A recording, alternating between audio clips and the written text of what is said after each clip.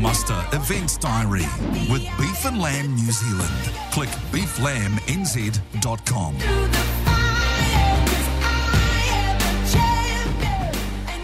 And talking on Beef and Lamb's behalf this afternoon on the Muster, as I do weekly, is Southern Facilitator Megan Bates. Good afternoon, Megan. How's things? Afternoon, Andy. Good, thanks. How are you? Going pretty good. How's the battle going for you guys? Yeah, good. We're getting back into some events, which is nice. Good to be out and about and seeing people. That must be really weird after doing everything by Zoom. It is, but I think my eyes are thanking me for it. They're no longer square. Yeah, I know, because you were doing like 8 hours a day just doing Zoom calls, weren't you? Because of your job, you can't actually get out and about and actually say good day to people. You can now, but a couple of weeks ago, different story. Yeah. A couple of weeks ago, we were doing everything via Zoom, so you definitely appreciate being able to actually get out and have a coffee and go and see people. It's great. How's it all going, Beef and Lamb, at the moment? Anyway, what's happening? Yeah, good. We've got some really good things coming up. A favourite would be our Farm Strong event. So our Farming for Profit team has partnered with Farm Strong and a few others, and we've got a couple of comedy nights coming to the region, which is going to be fantastic.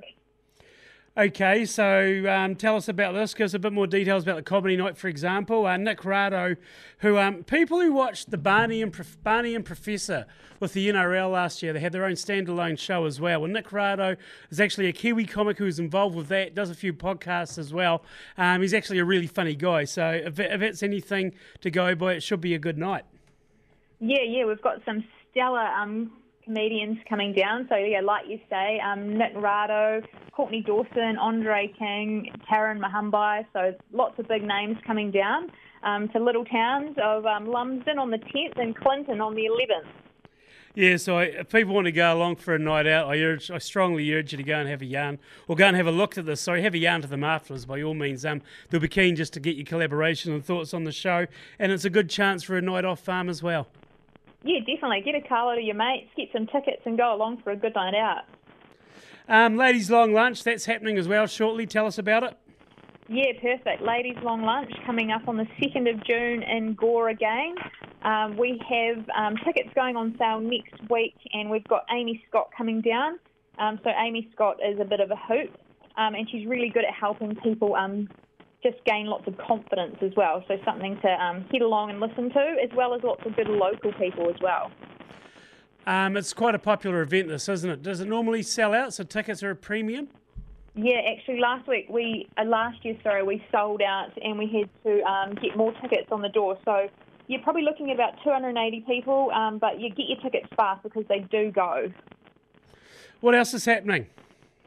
So just the standard stuff as well. We're getting back into farm plans, GHG calculator.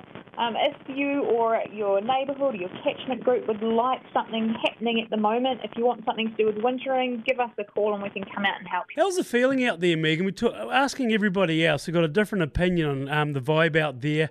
But yeah, look, we can't ignore the obvious with the way the works, with the Omicron, the big dry in the south here as well. With you guys in Beef and Lamb, when you're talking to people and farmers and seeing how things are going out there, is there generally a lot of pessimism, or are people just like the Southland philosophy of she'll be right, we'll just crack on? I think it's been a tough couple of months. Like you say, all of those factors combined have definitely left people feeling a wee bit stressed. We have had obviously some really good rain in the last couple of weeks, but then we've got those colder temperatures. So we're still looking at that feed shortage and what we need to do to go into spring. So there's some good webinars and things coming up that I really urge people to get involved with, just to prepare yourself. But in terms of just getting on with things, that's what Southlanders do, don't they? And of course we've got Rural Support Trust and lots of other good people supporting our farmers out there, which is great.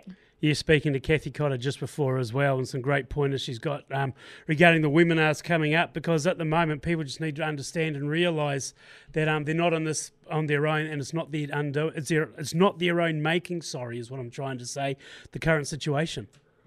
Yeah, and I think the best thing people can do is just to reach out or go on one of those and gain some information, because we haven't seen a lot of people reaching out, but they might be talking to neighbours, friends, which is also great. But we do urge people just to get in touch if they need to. Yeah, it's just about talking to your neighbours, reaching out, talking to a mate. The weekend's coming up.